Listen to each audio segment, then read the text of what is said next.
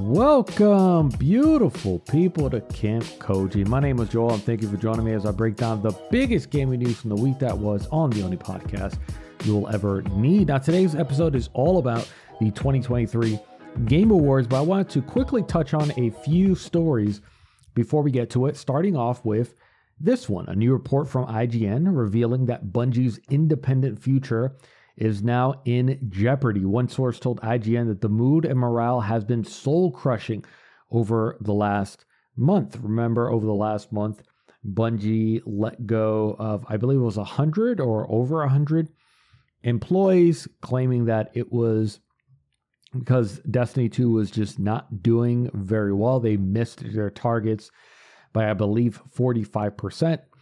And because of that, they started not only just letting people go, but they started a bunch of cost cutting around the studios. Things like a hiring freeze, reducing travel budgets, reducing morale events, pausing or fully ending benefits such as annual employee compensation adjustments to meet market rates, and then a bunch of other stuff on top of that.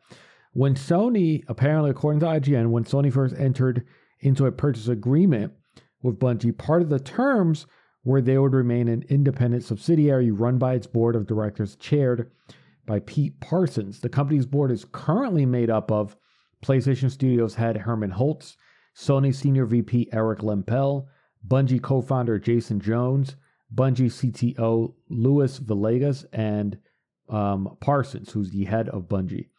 And apparently he serves as a tiebreaker vote. Sources say they were told by leaders that the current split board structure is contingent on Bungie meeting certain financial goals. If Bungie falls short of certain financial thresholds by too great an amount, Sony is allowed to dissolve the existing board and take full control of the company. Just all around pretty insane to read something like this. You know, Bungie has been independent for quite some time. They basically fought for their independence to break away from Microsoft. Microsoft granted them their independence while keeping the Halo IP. They then went on to partner with Activision. Activision published Destiny 1. And then I think it was either in the middle of Destiny 2 or at the beginning of Destiny 2, I can't remember, they decided to break off from Activision and just publish and develop the game all by themselves. And I think Bungie has always been one of those companies in our industry that has almost like been very vocal about being independent. Like it's kind of been a part of their culture for quite some time. And this is really awful to hear about, especially because when this sale first happened, Bungie was telling their workforce that, hey, this won't result in layoffs. They made it a point to mention that they were still independent, basically kind of letting the public know that they control their games, they can do what they want, especially in terms of doing things like multi-platform, for example. Like we know that when they announced Marathon, they also did announce it for coming to Xbox and PC. So that kind of has been proven that they have remained independent. This is just really interesting to find out that now, if they missed their goal, and we don't know what this time period could be, but right now things are looking really, really bad for Destiny 2. The numbers just really aren't there, and it's almost like they're banking everything on this next expansion. What's it called? The Final Shape, I think is what the name of it is. And it was delayed to, I believe, some point next year. So this almost kind of reads like if that thing fails, then Sony will assume full control over Bungie, which I think it's kind of one of those things where it's like, is it the worst thing in the world? No, I don't think so. I mean, you look at the level of success for every studio that has been purchased by Sony. I don't think that anyone can sit down and be like, wow, this is the worst thing to ever happen for Sony to fully own Bungie. But I think a few things will happen. Number one is the exclusivity, I think, comes back in-house. I think if they have control, I believe one of the first things that they might do is cancel the Xbox version of Marathon. I think they'd be cool with releasing on PC, but I could see them canceling the Xbox version. I think more the big loss is just for those employees. Bungie's always had kind of like that independent spirit, and now their leader is just kind of basically sold the company, in a sense, by having this clause in the contract. Now, remember, this is all, it is a reliable source. I believe the writer of this article is Rebecca Valentine, so it is a reliable source, but this has not been confirmed nor denied from Bungie, and obviously they wouldn't speak about this, but I do feel confident enough to talk about it because that is a pretty reputable source, that we can't talk about this as if it does exist, which is just kind of crazy that one day might come where Bungie loses its independence again. Next I want to touch on was that Grand Theft Auto 6 trailer that released last week and broke several records. Guinness World Records has recognized it as the most viewed video game reveal on YouTube in 24 hours with over 90 million views. The most liked video game trailer on YouTube with 8.9 million likes in 24 hours. And then the most viewed non-music YouTube video in 24 hours, 90 million versus 59.4 set by Mr. Beast. Now, the world record for YouTube in 24 hours is set by BTS, and I believe it was 108 million, I think was the number. And if the Grand Theft Auto trailer did not leak, they probably could have reached that. I honestly did not have any idea that it leaked. I was working on something on my computer, and then I saw an alert that the trailer was debuting. And I myself thought that Rockstar messed up. I was like, oh man, is this a mistake? That Rockstar kind of flipped the switch a little bit too early. And then after I watched the trailer, that's when I found out that for about 30 minutes, apparently, a version of it had leaked with like a giant buy BTC Bitcoin sort of watermark or something like that in front of it. I feel pretty confident as this enormous Grand Theft Auto fan that if I would have known that leak had happened, I probably would not have watched it. And I kind of saw that on Twitter. A lot of people just saying like, nope, I refuse to watch this. It just shows like the amount of respect that Rockstar commands. I mean, look, everything about this game looks phenomenal. It's everything that I wanted. I was wrong about so many things, right? I really, actually, no, not really so many things, because, last week I had talked about how it might be called just Grand Theft Auto. That was like a throwaway thing. I really genuinely thought the game would have launched late 2024. And I think the reason why I thought that was there's really no reason for this game to have been announced right now. That's kind of my thing. That's my issue with this announcement. Is I really wish this would have just happened next year. This is something that Rockstar does that I dislike. I just don't like the way that Rockstar's marketing rollout, where they show one trailer and then you have to wait about a year until you see this game again. I think Red Dead Redemption 2, the time between the first two trailers was 11 months. I think Grand Theft Auto 5 was around like 15, 16 or something like that. I hate that. I just genuinely don't like it. And it's so immensely unnecessary, right? I mean, these guys, all they did was tweet the existence of the next Grand Theft Auto, and that thing had like the most liked tweet of all time.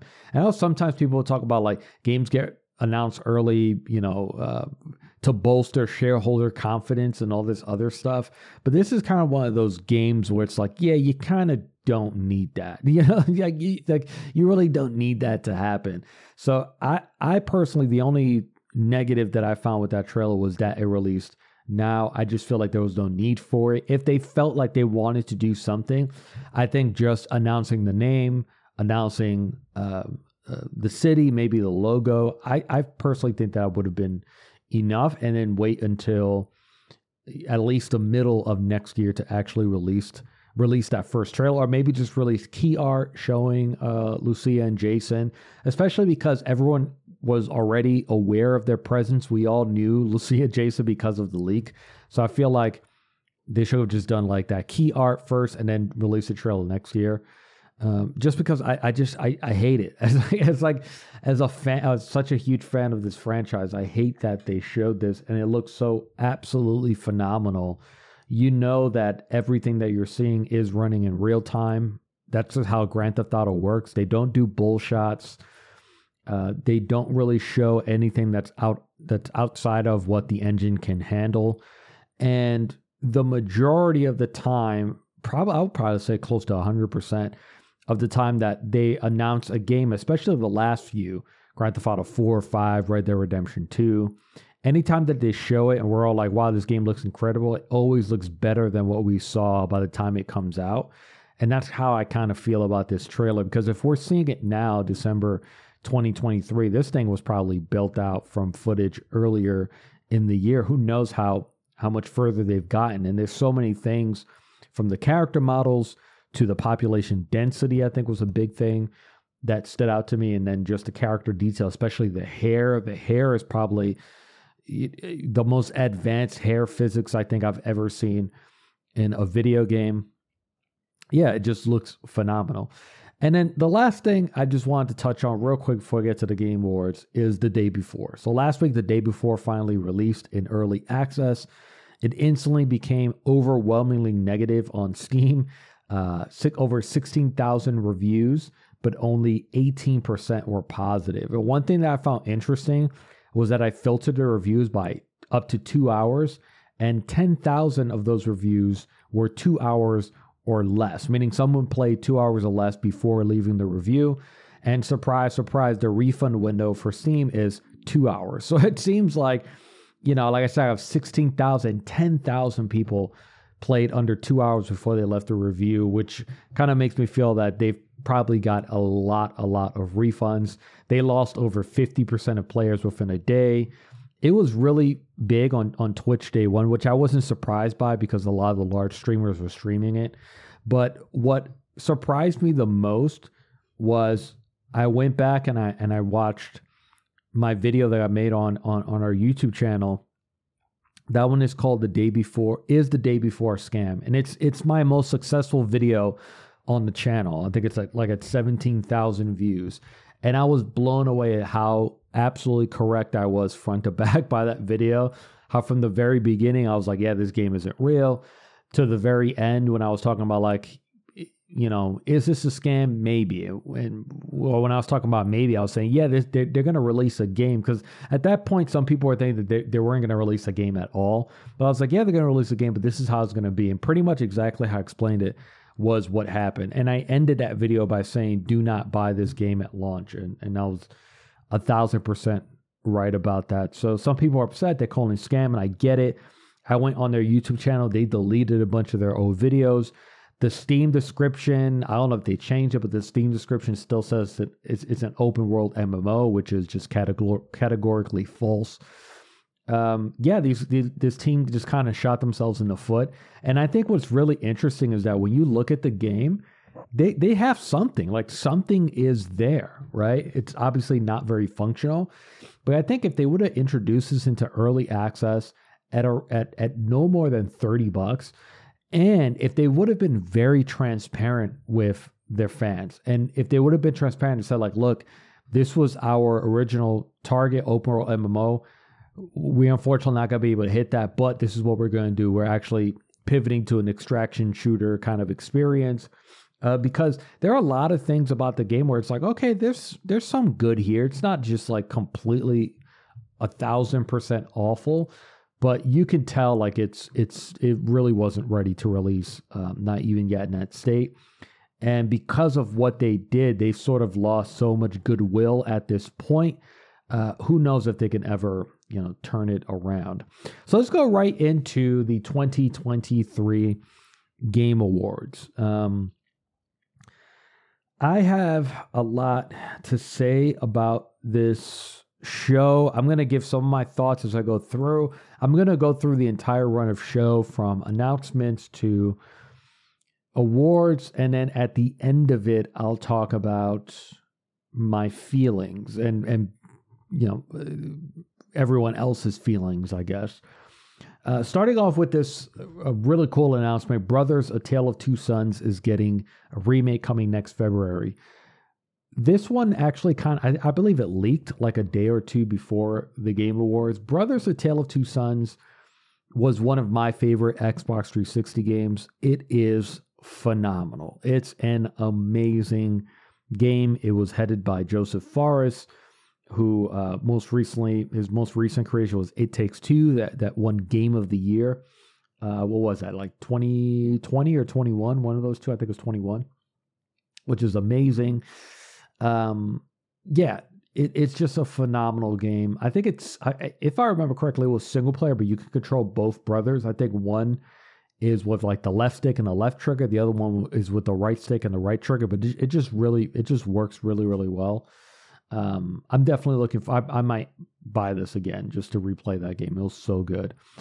Then we get our first award of the night, which was Best Family. And the winner for that, to no one's surprise, was Super Mario Brothers Wonder. If you've listened to Camp Koji long enough, you've probably heard me say this at least 3 times before. This is definitely going to be the 4th, which is I still don't understand why this category exists. Nintendo has now won this category 8 out of the last 10 years. It's pretty much a Nintendo award at this point. I also specifically do not understand why this was handed out on the side of the stage. So this was a pre-show award, but they handed it out on the side, and Nintendo president Doug Bowser was able to come up and give a short speech. That was definitely one of the big issues with the show that we're going to talk about at the end, was the lack of speeches and the lack of time for speeches. And the way that I look at it is like, if you're planning on every minute, and part of it is like, okay, we have to be very selective of what games we give out so someone comes to the microphone and accepts it, this would be at the bottom of the list, purely because, no offense to Nintendo, absolutely no offense at all. I would love for every single one of these awards for someone to be able to come up and talk. But if I'm part of the decision making of the run of show, and I know that some of these are going to have to go into like a rapid fire category, I'm probably going to put the one where one company has won this 8 times already. Like, I'm pretty sure that's the one that should go into rapid fire. We really don't need to hear from Nintendo again. No offense once again. Then we had a few announcements, more trailers for new games. Pony Island 2 Panda Circus, which looked insane, from the creators of Inscription. That didn't have a date. It was like 2025, 26, so it just kept flipping back and forth. The Rise of the Golden Idol and Usual Jane were 2 other games. Those look kind of cool. Then we got the award for Innovation in Accessibility, which was won by Forza Motorsport. Now, this is a good example. This was one where they actually were able to come up and accept the award and give a speech. Yes, this is an award that personally, in my opinion, should have been given away at the main stage. But at the very least, they were able to walk up and talk about it. One thing that I liked about this award, and I if I'm not mistaken, the last 2 years they gave it out sort of in the main stage with a speech, because the first one to win it was Last of Us, and that was during the year where we were like in lockdown, and I think they had to like receive the award through like a webcam at home.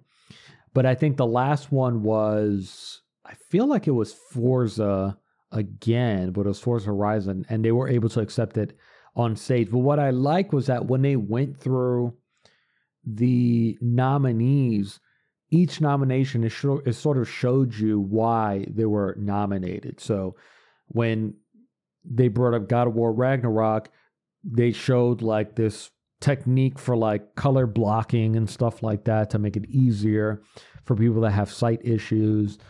And then, Forza Horizon had the whole thing where they had ASL, I think, during cutscenes and stuff like that. So I thought that was missing, because they just read these off by name. They didn't show any footage of it, but at the very least, they were able to walk up and give a speech. Actually, I was wrong. Last year was God of War Ragnarok. I actually have it written in my notes. So it was 2 years ago that it was Forza. So yeah, I think that's really cool. They were able to give a speech. Then we had our first rapid fire of the evening, which is esports. So I had made a short video about the Game Awards that I published on the channel last week about Game Awards Independent Problem. And I talked about that this these categories should just be eliminated.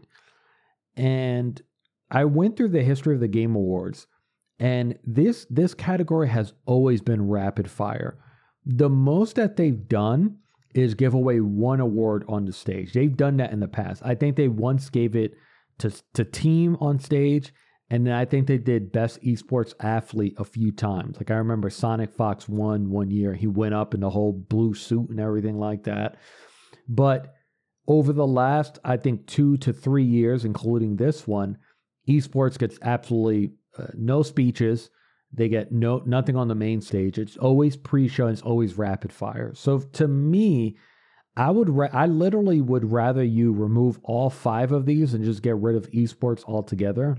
There is already an esports awards that does a much better job recognizing that sport than the Game Awards does. And you could probably have used that time to even just give out one award where someone additionally could have spoken, or maybe even 2 if it would have just been quickly back to back. Then we got some more trailers. Windblown, that looked pretty cool. Even though it's a roguelite, like I'm so immensely over roguelites by now. Like I'm so done with that genre. Thrasher from the same team behind Thumper. I've played Thumper. I thought it was pretty cool. That looked kind of neat. Dave the Diver is getting a Dredge crossover. I love when indies cross over of one another. I think it's cool. And these two crossing over made so much sense. Then we got the award for Content Creator of the Year, which went to Iron Mouse. Last year was Ludwig. And she had a video message. This is once again another one where, no offense to Iron Mouse, a few things. Number one, this award should not be part of the show. In my opinion, Content Creator of the Year, if you want to continue doing it, there's a very simple solution. Number one, this should be 100% fan voted. That's numero uno. Number two, this is something that should be honestly given out on, I would give this away on Twitter, to be honest with you. Whoever the winner is, I would just announce it on Twitter before the show even starts. Or give it to this person in the pre-show, but doing it on Twitter, then they can give like a recipient speech or something like that, which obviously doesn't take up any time from the show. But yeah, I mean, like Iron Mouse, which is the content creator, was able to speak and accept this award, but the people that actually create the video games, so many of them were not able to speak when they received their award. It's just decisions like this where I just don't get it. I don't understand how you're a producer and you're working on the run of show and you're sitting there, you're like, yeah, we need to hear from Iron Mouse. We need to hear her. We need to hear the acceptance speech from the Content Creator of the Year during the Game Awards, not the people that actually create the video games. It just doesn't make any sense. Then the show started. And we got our first award that was given out, which was Best Performance. That was given out to Neil Newbon, who played Astarion. This I was surprised by. I really thought it was going to go to Ben Starr, but that was cool.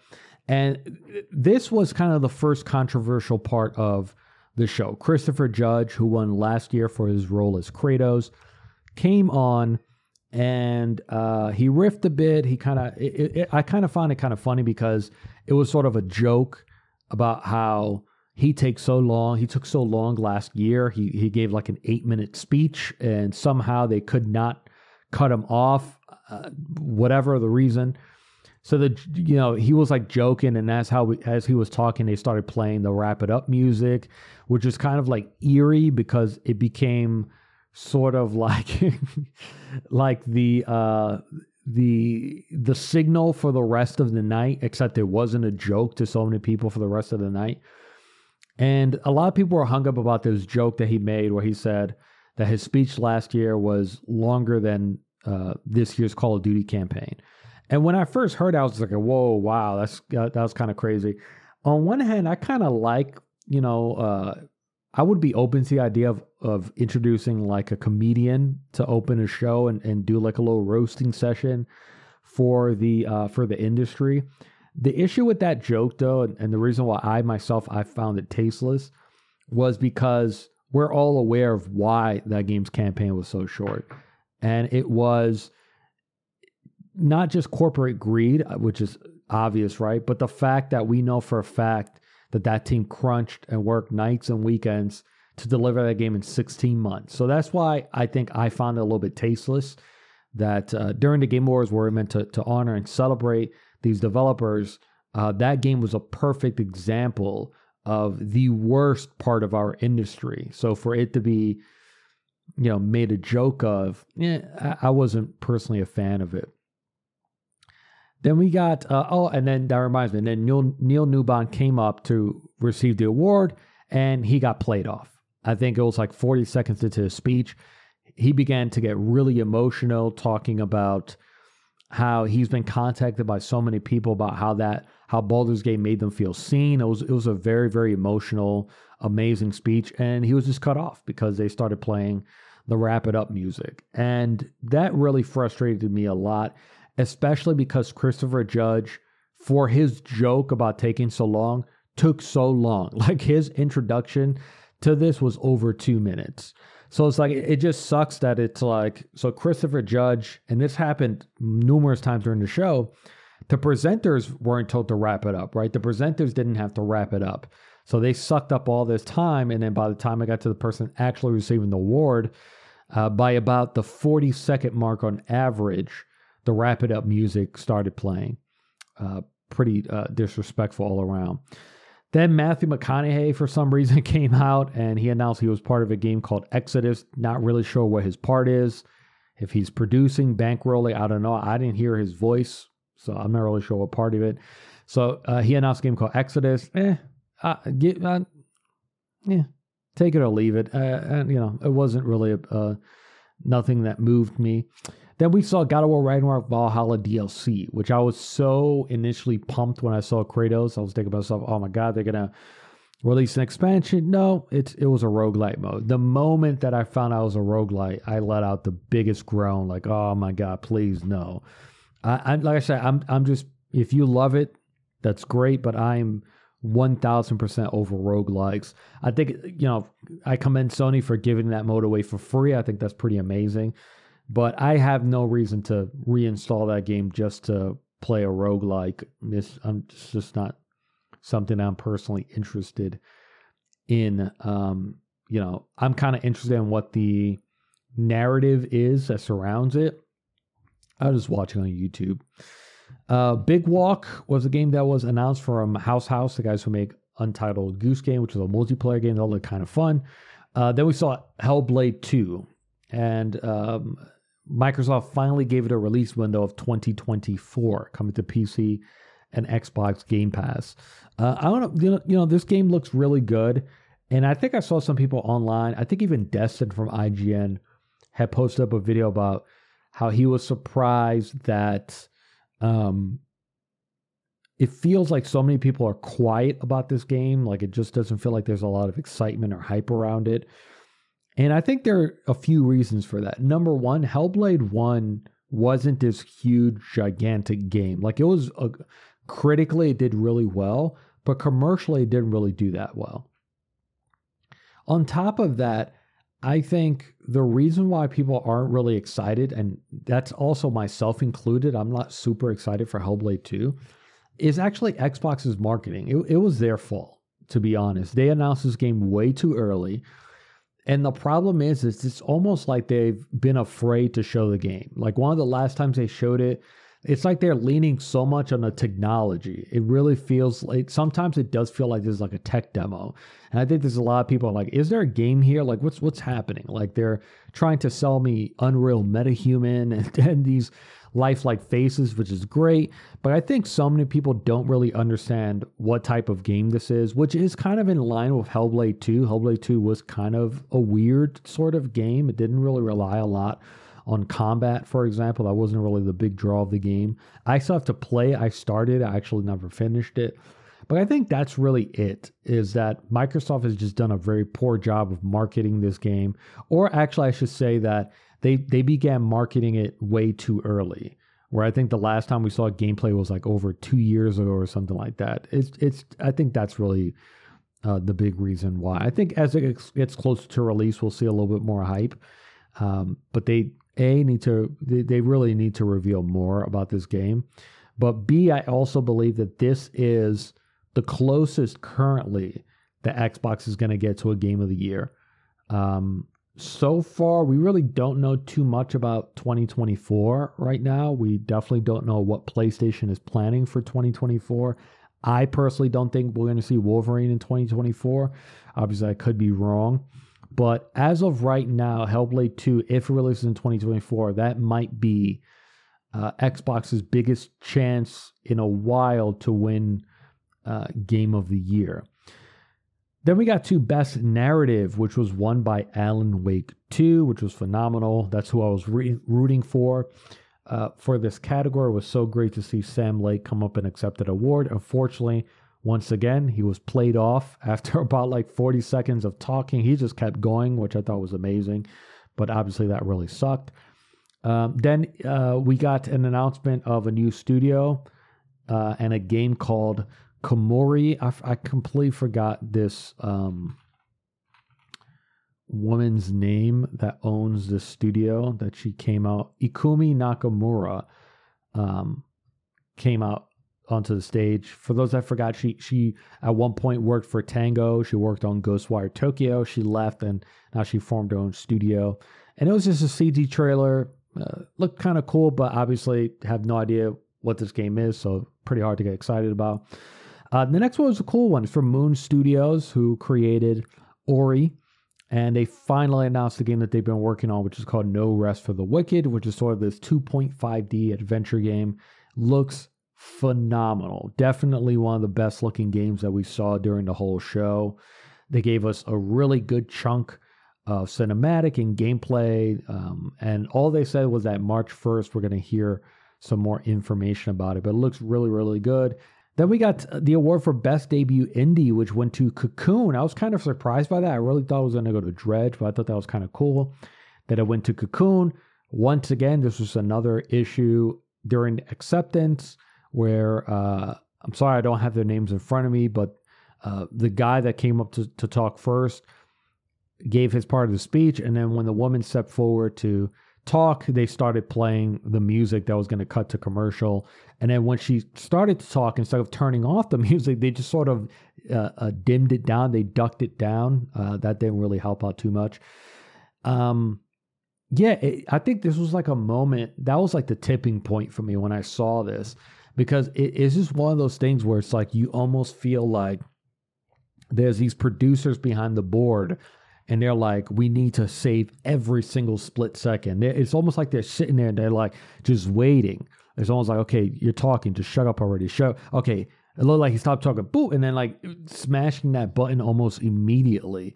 It's just like every single person. It almost felt like every person that came up to give a speech was rushed, which was pretty awful. Then we got this crazy announcement from Sega. So before the Game Awards, Sega was mailing these postcards out to different content creators that said "New Era, New Energy," and we found out what that meant. And for Sega, that meant dipping back into the vault and reviving a bunch of classics. Now, this is something that's been rumored for a while. The only ones that were rumored, though, was Jet Set and Crazy Taxi. With Jet Set, they did have a leak at some point. I think it was early this year. They had a leak where it showed a little bit of the art style. We saw like a tiny bit of footage about it. But the other three were complete surprises. So it was Jet Set Radio, Shinobi, Streets of Rage, Golden Axe, and Crazy Taxi. This is interesting for so many reasons. And I think it's both good and bad. Number one, I love the transparency of this. This is basically something that I feel normally Sega would have just tried these out one by one. Maybe they would have announced this one game, and then when questioned about it, they would have just said, maybe it was Jet Set, because I feel like that's the one that's furthest along because of the leak and the fact that the footage that was shown, the biggest chunk of gameplay went to Jet Set. So it sort of seems like that one and the Crazy Taxi may be a little bit further along than the other three, but that's obviously just a guess. I could have seen them like back in the day just kind of announcing one of them and just sort of cryptically saying like, yeah, we are looking at the rest of some of our classics. and thinking about if we should revive anything else. But I thought this was like really crazy, very different from the way our industry operates, which is just sort of letting people in, just saying like, yep, these are 5 games that we're working on. The negative, though, is that everything that we saw was a target, which means that I don't think that anything that we saw is super indicative of what we might see, especially Streets of Rage and Golden Axe. Those two look extremely rendered compared to the others. Jet Set looked pretty solid. Crazy Taxi looked like a mix of like a target video. I don't think a lot of it really looked like actual gameplay. Shinobi looked like something that they could hit, but Streets of Rage and Golden Axe almost looked a little bit too polished. It was like a little bit too shiny to me. That made it almost uncanny. I think that's the negative to this, is that it is very pre-production. This is almost like something you build internally as a team to sort of sell the game first. Like you're bringing these videos to Sega executives and saying like, this is what we want Streets of Rage to look like. We want it to be 3D now instead of 2D, and it's almost like an arena fighter this time.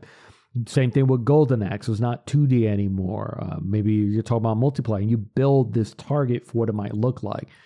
So I think that a lot of these look like those types of target ones. I think Jet Set and probably Shinobi look closest to actual gameplay, but I thought this was really interesting from Sega. I really, really liked it.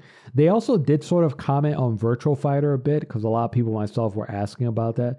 And they did say that it is something almost like they're considering. I don't have the exact quote, but that's the feeling that I got from it, that it's something that they have talked about. Then we got a few more trailers. We got Dragon Ball Sparking Zero, which is sort of a spiritual Tenkaichi sequel. That looked pretty cool. The casting of Frank Stone, a single-player game from the Dead by Daylight developer set in the same universe. That looked kind of cool, even though it's pretty much all CG. Visions of Mana looked really great. I thought it was like Dragon Quest at first, but I loved the visual style of it. That looked really cool. And then we got another Rise of the Ronin trailer. Nothing new there.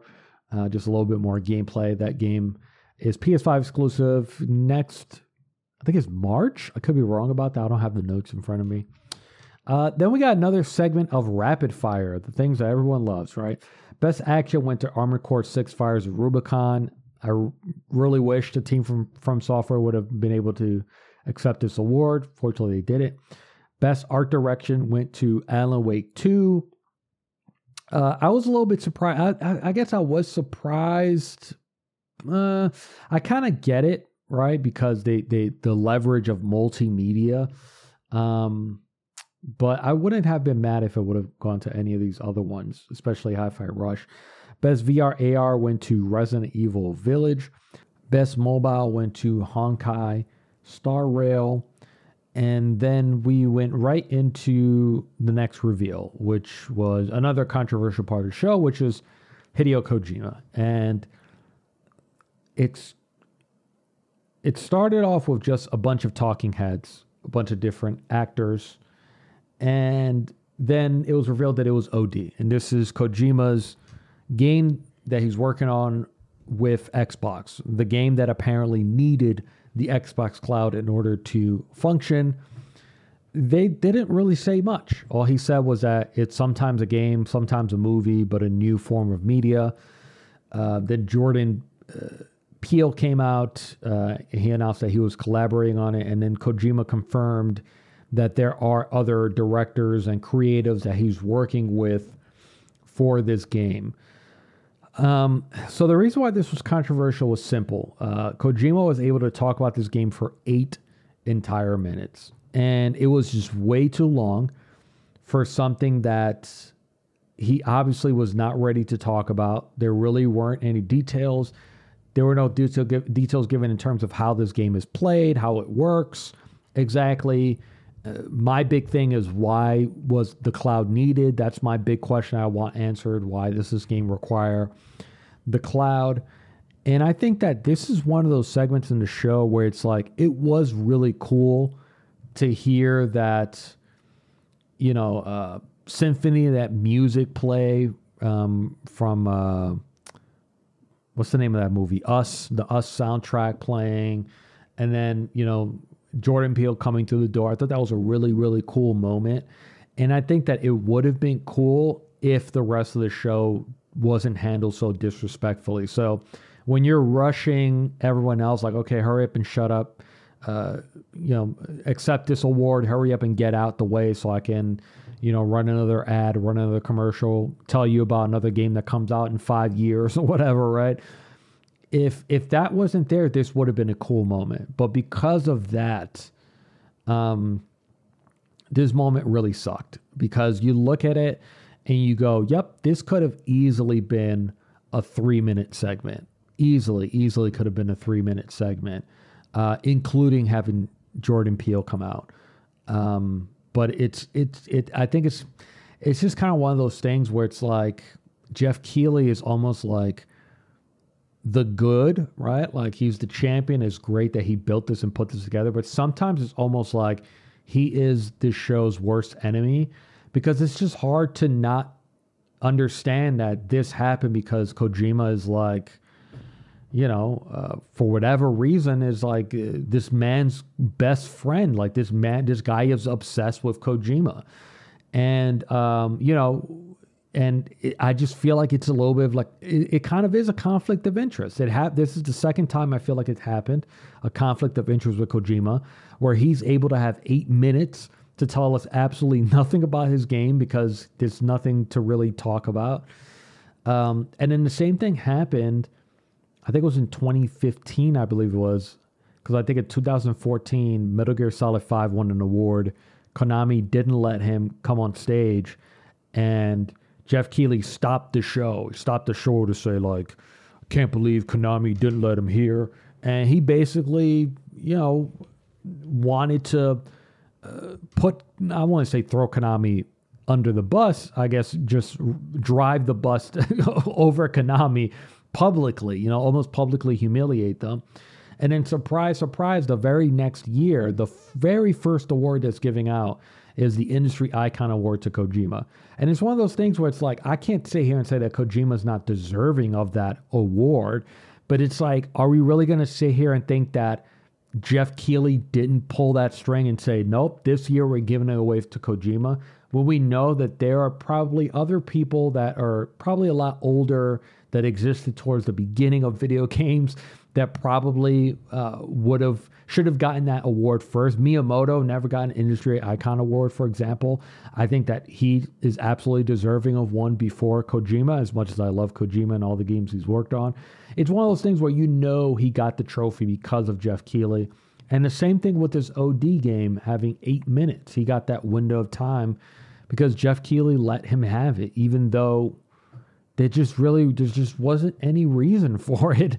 And this man had his own stage entrance and his own door and the smoke and the lights. And it's just like, just annoying because of the way that so many other people were treated. And it's one of the fundamental issues with the Game Awards. We're not celebrating what's happening now. We spend more time celebrating what's happening in the future, talking about a video game that doesn't even have a launch year attached to it. So, yeah. We got a trailer for a game called Jurassic Park Survival. That's kind of hard to put your hands on because it was mostly all CG. Best audio design was Hi-Fi Rush, which was pretty cool and amazing. They were able to come up and receive their award. Ready or Not had a trailer announcing that they were officially releasing 1.0. Games for Impact, I was very surprised, went to Chia, which I was extremely happy about. I do have a review for Chia up on the YouTube channel. I loved it. It was one of my favorite games of the year. Then we got a few announcements. Tales of Zenzera ZAU or ZAU. That game looked really cool. Lost Records Bloom and Rage from Don't Nod, so another narrative adventure. The first Berserker Kazan, which looked okay. I'll take it or leave it. Apex Legends is having a crossover with Final Fantasy VII Rebirth, which I thought was kind of cool. Then we got another rapid fire. Best score in music went to Final Fantasy 16, which kind of sucks because if that was on stage, it would have been the one time it would have heard from the Square Enix team. Best indie, this is definitely one of the most unfortunate ones that was rapid fire, was Sea of Stars. They weren't given a chance to receive the award, which is crushing. Best community support went to Baldur's Gate 3. Best fighting went to Street Fighter 6, which is cool. That means that they won Best Fighting 2 Street Fighters in a row. It did win Best Fighting Street Fighter 5 also. Most anticipated was Final Fantasy 7 Rebirth. Then we got one of the biggest trailers of the evening, Marvel's Blade. This sort of leaked, I think it was like the day before the show. I had come across it on Twitter, and I thought it was like wishful thinking. I've gotten to this point with leaks where I think when I read something, my mind just enters into a defense, and my brain just goes, yeah, that's fake. Just so I'm still surprised. And when they were playing that trailer, I'm like, what? I was sitting there, I'm like, what is this? I was like, is this Deathloop 2? And then I saw a black man in the chair. I was like, okay, maybe it's Deathloop. But then look closer at his face. I'm like, okay, that's not the same character from Deathloop. And in the moment that I saw those fangs, I was like, oh, okay, cool. So it is Blade. This had a lot of controversy because there was no Xbox logo attached. And this is developed by Arcane Leon. Now, a few things could be happening here. Number one, it could be that Arcane Leon signed this deal. Arcane Leon and Bethesda signed this deal before they were purchased by Xbox. And for that reason, the contract and all the work had already begun on making a PlayStation version. And Xbox wanted to show this trailer, but maybe they weren't ready to confirm that it's coming to PlayStation. That's one scenario. There's been a rumor for quite some time that the Indiana Jones games, that that Machine Games is working on the Wolfenstein team, I believe. There's rumors that that game is going to be multi-platform because when they signed that contract with Lucas to license the character, part of the contract was that it had to be multi-platform. So that's one scenario of what could be happening here. What I believe is happening, and what's likelier, is that this is being affected by what's happening with the Federal Trade Commission right now in the United States of America. And I think it's just like deja vu, because last year Xbox didn't show anything at the Game Awards, and people thought it was because of the Activision Blizzard purchase. I said, no, I don't think that's why. This time, I actually think this is part of the reason. So right now, the Federal Trade Commission and the United States is still trying to get this purchase blocked. But unlike the CMA, their big problem is not cloud gaming. Their big problem is exclusivity. The FTC's biggest, I guess, defense is that if Xbox owns all this stuff, they can make any of it exclusive at any point, and that's why it's anti-competitive, right? So because of all this talk right now with the Federal Trade Commission, and because their case is really hinging on exclusivity, I think that's why they did not attach their logo to Marvel's Blade. Even when you look at OD, they did say Xbox Game Studios, but there wasn't really a mention, like Kojima's translator said, created in partnership with Microsoft and in partnership with Xbox. But what's weird is that the OD trailer is on the Xbox YouTube channel. Marvel's Blade is not. That is not on the YouTube channel. I personally just can't imagine a scenario where if Xbox is part of these negotiations with Marvel, and Marvel would say, hey, would you guys like to work on a Blade game, right? And let's say they find the perfect studio, Arcane Leon. Perfect. This is a match made in heaven. If Marvel says, but we want this to be multi-platform, I just don't see Xbox going, okay, cool, yeah, we'll make the game. I think at that point, Xbox goes, no, thank you. We're not interested in the license. Because it's simple math, right? Xbox is the rebuttal to Marvel is instant, right? You're telling Marvel, well, PlayStation now has not just two, but two of your biggest characters, Spider-Man and Wolverine. Both of those are exclusive. And remember, it's like universes, right? The Spider-Man universes almost like the universes of characters is exclusive to that Spider-Man game. But obviously, we'll just talk about specifically the hero. For Xbox, that's an instant rebuttal. So they have two of your most popular characters, Wolverine and Spider-Man, exclusive. And you're telling me that we can't get Blade exclusive? No, I'm not signing this deal. So I do think it's exclusive, but because of the FTC deal, they're not going to talk about it. And when they've been asked for a comment, all Bethesda has said is that we have no comment. So I personally believe that that's what's happening here. I don't think that this is multi-platform. I do think it's still going to be Xbox or PC. But that I think the FTC thing is the reason why they just don't want to brand exclusivity right now. Like Hellblade, obviously they showed the logos at the end, but that's been announced for Xbox only for quite some time now. Best ongoing game was given to Cyberpunk 2077. This is another game that they were allowed to receive on stage. No offense, but once again, I would have rather it, if anyone else, best indie game. Let best indie game speak on stage. We don't need CD Projekt Red to accept this award personally. Then we got a few trailers. Last Sentinel, zero interest in that. I'm just not interested in full CG trailers.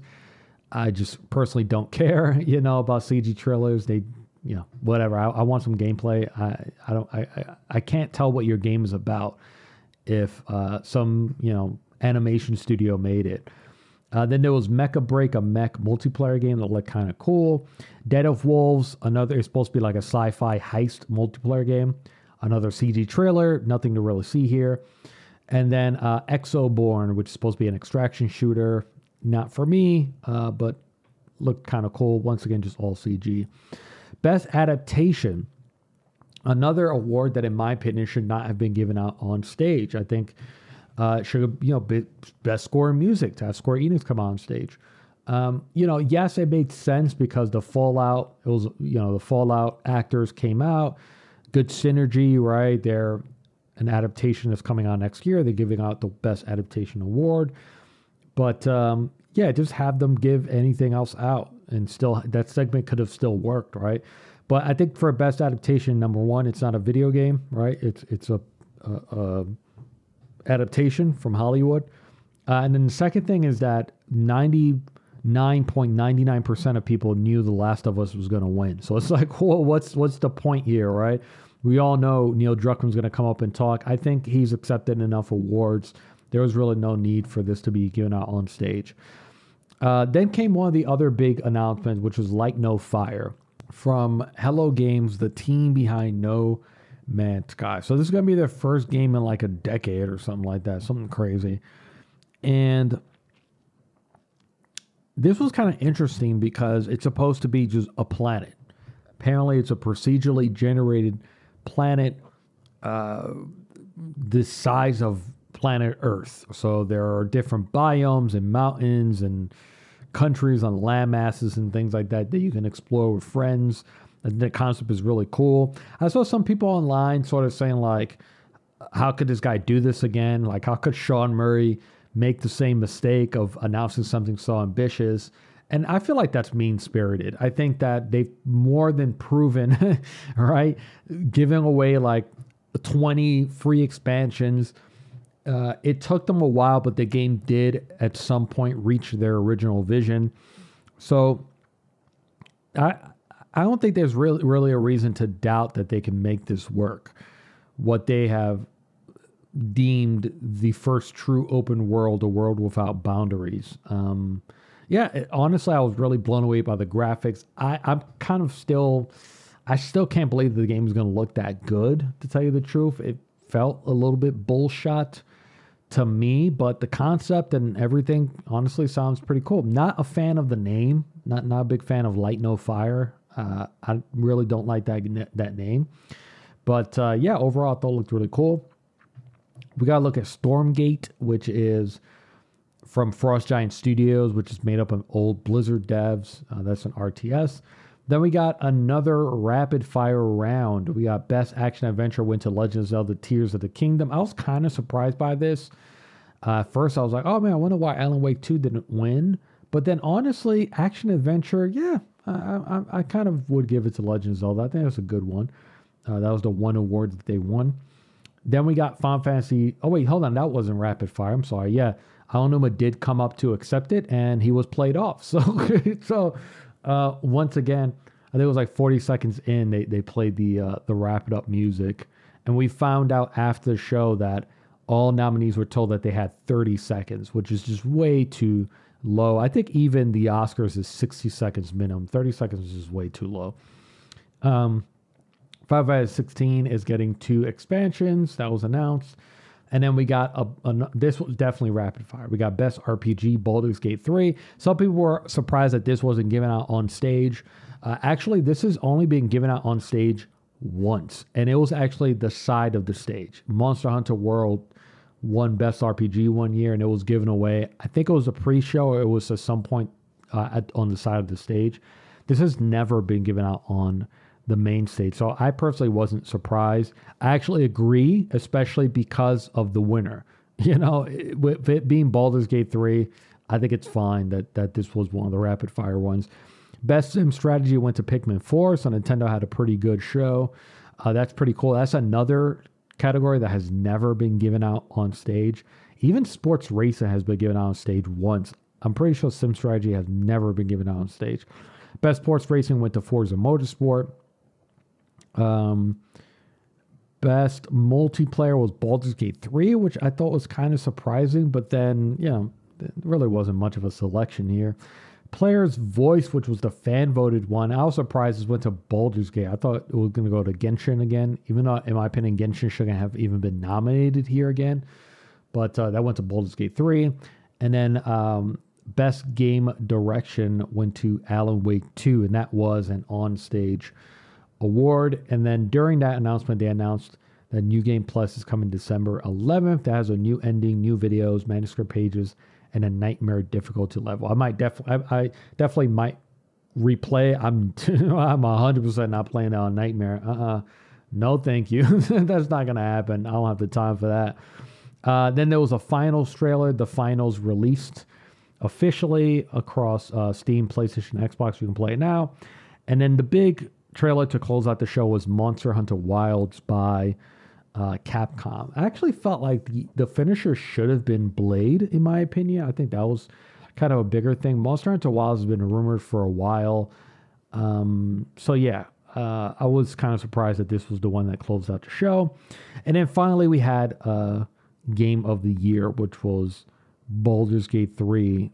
Should have been, to no one's surprise, and that Baldur's Gate 3 won.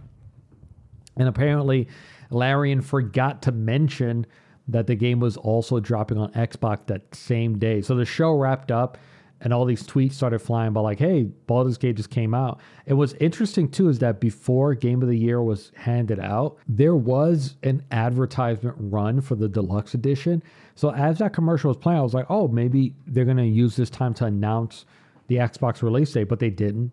And then they just forgot. Apparently, they just forgot when they received the award, which I thought was kind of funny.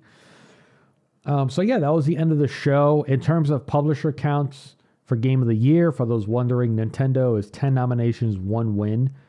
That was Breath of the Wild. Sony is 12 nominations, 2 wins.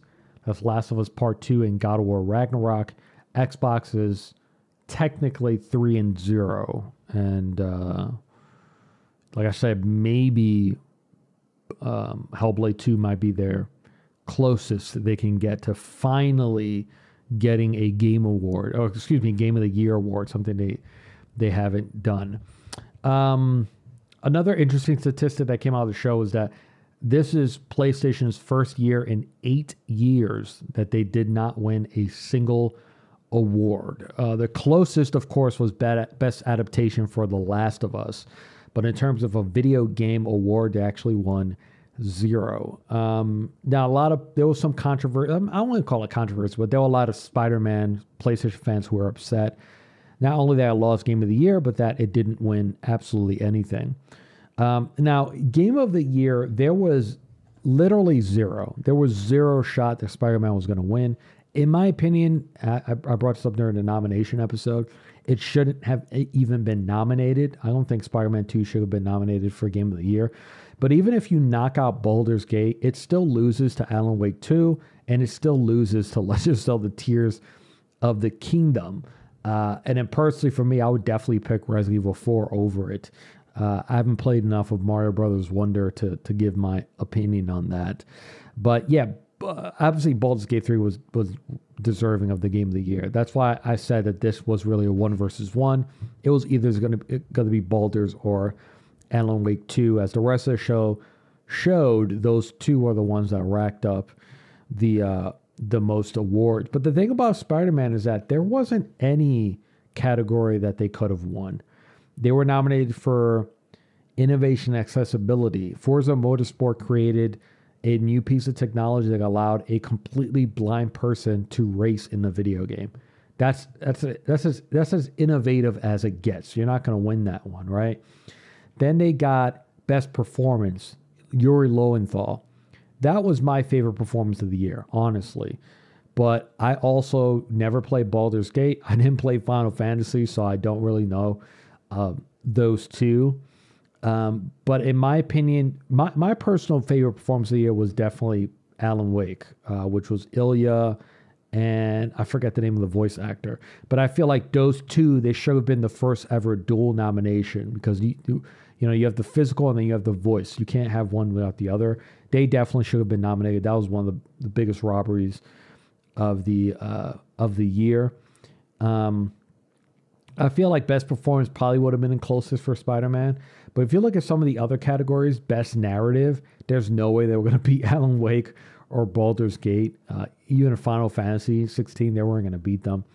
Best audio design, no one was going to beat Hi-Fi Rush. Literally, the entire game was designed around the audio. You can't beat that. Best action adventure, there's no way Spider-Man is more deserving than Tears of the Kingdom or Alan Wake 2 in this category. The other one was Player's Voice. Hey, you guys could have won that, but you guys didn't vote enough, I guess. And then Best Game Direction, there's no way you're beating Alan Wake 2. So honestly, in any of these categories, there's really none here where Spider-Man, in my opinion, was robbed of anything. Yuri Lowenthal did an amazing job as Peter Parker. I would have been happy if he would have won, but and I can't really sit here and say like he was robbed, because I didn't play Baldur's Gate 3, so I can't really say that. So overall, the Game Awards. Let me see if I can pull up the tweet that I sent as soon as the show wrapped up. Let me see if I could bring that back up. This was the tweet I sent as soon as the award show was over. The most disappointing Game Award so far. I knew Jeff wouldn't address layoffs, but in a year where thousands of devs have been treated as disposable, to watch yet another 3.5 hours of ads and 10 minutes of awards was so astronomically disrespectful. The Game Awards rushes acceptance speeches and rapid fires awards to hurry up and get to the next commercial, but Kojima is given 8 minutes to reveal absolutely nothing about his next game. Now, this is something that was echoed by a lot of people. And it's interesting because if you listen to Camp Koji, I brought this up every year for the entirety of Camp Koji as a show. Because within the last 3 years was when the scales really tipped for the Game Awards. I would say it was probably around 18, 19 was really where you started seeing this shift, where it began skewing so heavily towards advertisements. And these reveal trailers are advertisements, right? When a trailer is, shown at the Game Awards, this isn't free. It's not like Jeff goes to, Xbox and says, "Hey, is there a trailer you can give me so I can put at the Game Awards?" It's one of those things where Jeff Keighley says, "Hey, I have 5 minutes to sell you. Would you like to buy 5 minutes?" And that's really what it is. These moments in time, no matter how long that trailer lasts, that's paid for, right? Those things are sold. And the reason why is because the 2022 Game Awards, the viewership was 103 million. Every other, I think that's more than like probably the Grammys, Oscars, and Emmys probably combined. And one of the reasons why is, number one, is this is broadcast worldwide. And then number two, Jeff Keighley does something that those other award shows don't, which is he leverages the internet. So this thing, you can watch it on Twitter, YouTube, Twitch. There's so many ways to watch the show. But once you have that type of viewership, then those spots become extremely lucrative. And some estimates are saying that some spots could go up to 6 figures. And that's probably definitely like the last trailer would probably be a minimum 6 figures. And unfortunately, it feels like that's sort of what's happening here. And this is obviously just a feeling. I don't know this for a fact. But when you look at this show and the fact that, number one, it's always been like this. When people talk about like, wow, look at them rapid firing awards.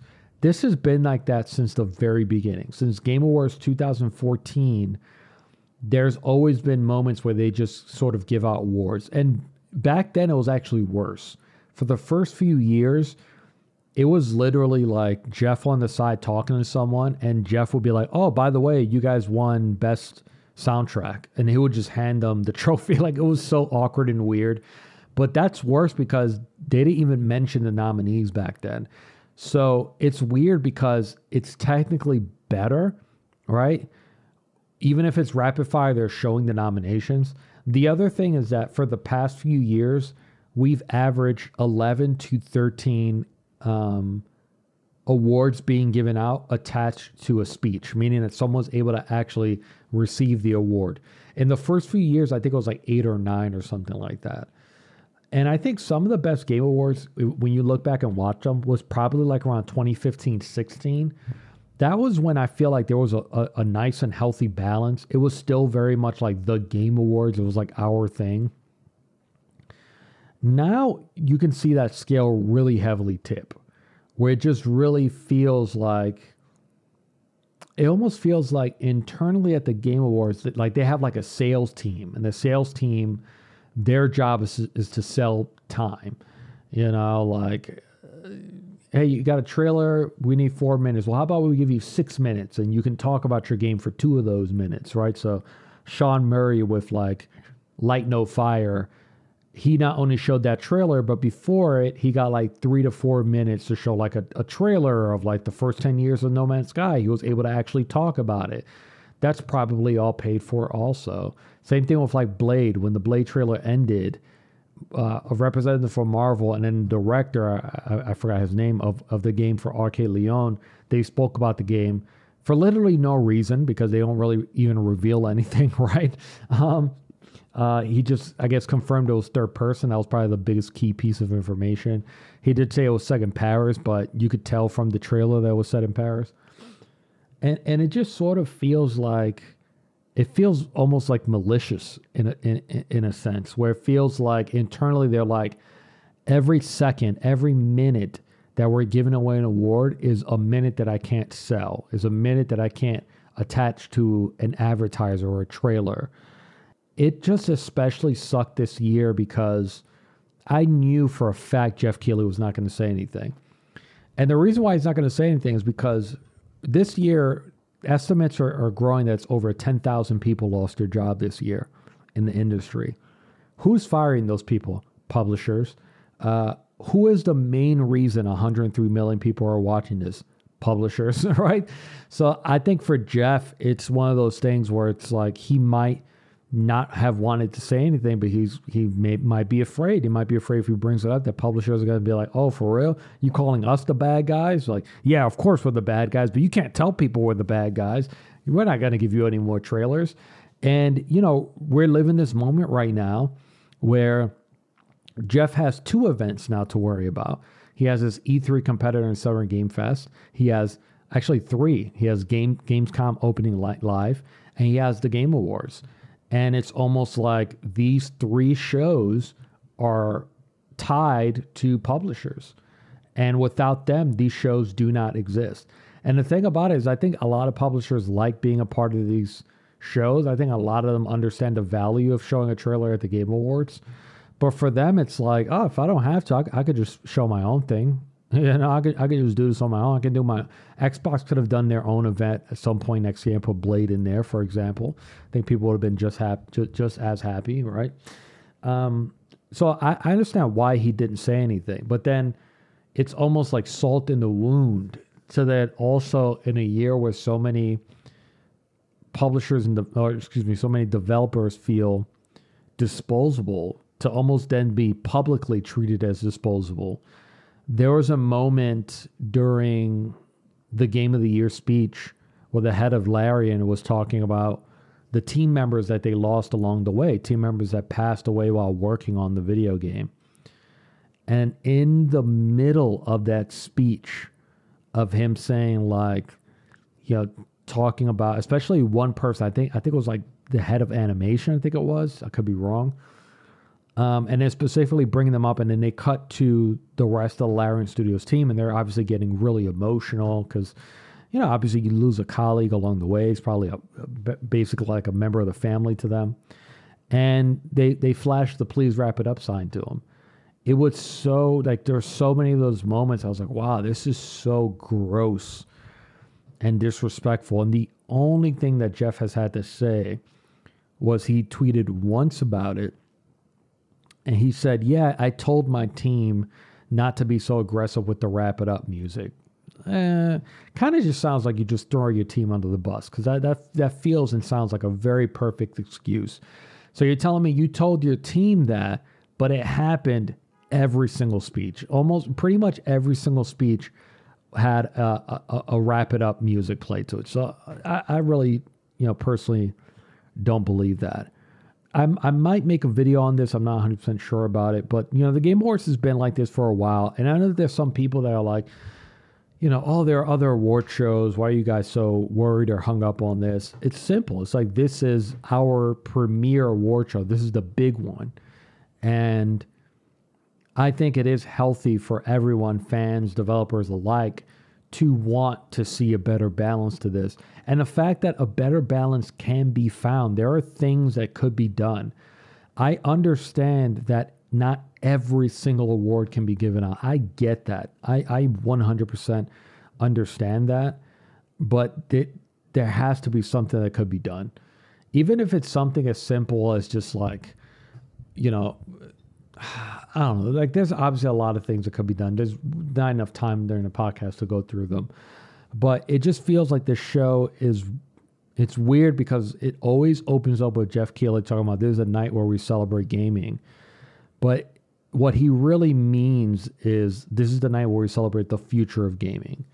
And it's like, it's weird because it's like the most excited Jeff Keighley gets is when he announces something. It's like that Sega trailer ends, that God of War trailer. Oh, yeah. He's like super excited. Oh, I bet you guys didn't see that one coming. And it just feels like Jeff Keighley is way more excited to show us a trailer for 5 Sega games that who knows when these 5 games will be all out. You know what I mean? It'll probably be like 2033 by the time we see all 5 of these games. Who knows? And it's like he's like super excited and hype about these announcements for games that we won't see for years. And it just feels like he's way more excited about what's coming in 5 years than what just happened during the year of 2023. It's like, isn't that the reason why we're here? Aren't we here to celebrate video games for the year, not celebrate what's happening in 2026, right? Yeah. High releases for the week, December 11th, we got Alan Wake 2, Final Draft New Game Plus that comes out to PC, PS5, Xbox Series X. Apparently, Assassin's Creed Mirage is also getting a New Game Plus at some point this week. I couldn't find a specific date. December 12th is that God of War Ragnarok Valhalla DLC. Remember, it's free, PS4, PS5. December 13th is the official release date, or Ready or Not 1.0. And then December 14th, GTA Trilogy Definitive Edition comes to iOS, Android via Netflix. Remember, you need a Netflix account to play that. No wrap it up, but shout out of the week just goes to developers, man. I mean, this has been definitely one of the best years of gaming we've ever seen. Obviously, one of the most competitive years for awards this year. It's kind of one of those things where it's like, no matter who wins, it's like, man, they deserved it because there were so many top tier amazing games released this year. So, and then obviously to have all of these losses happen in the same exact year, there's often so many times that I cover stories on Camp Koji, especially stories about crunch or harassment or layoffs, and just our industry as a whole, union busting and the whole concept of contract work. And like I said, how disposable it must feel to be a video game employee at a publisher or a big developer especially. And through all of that, we still have people who are continually signing up and every single day working their asses off to deliver this amazing piece of entertainment for us. So shout out to every single person out there who's building video games right now. Thank you guys so much for joining me. Please follow us on Twitter and YouTube at Camp Koji for future updates. Once again, I'm Joel, and I'll see you all next week.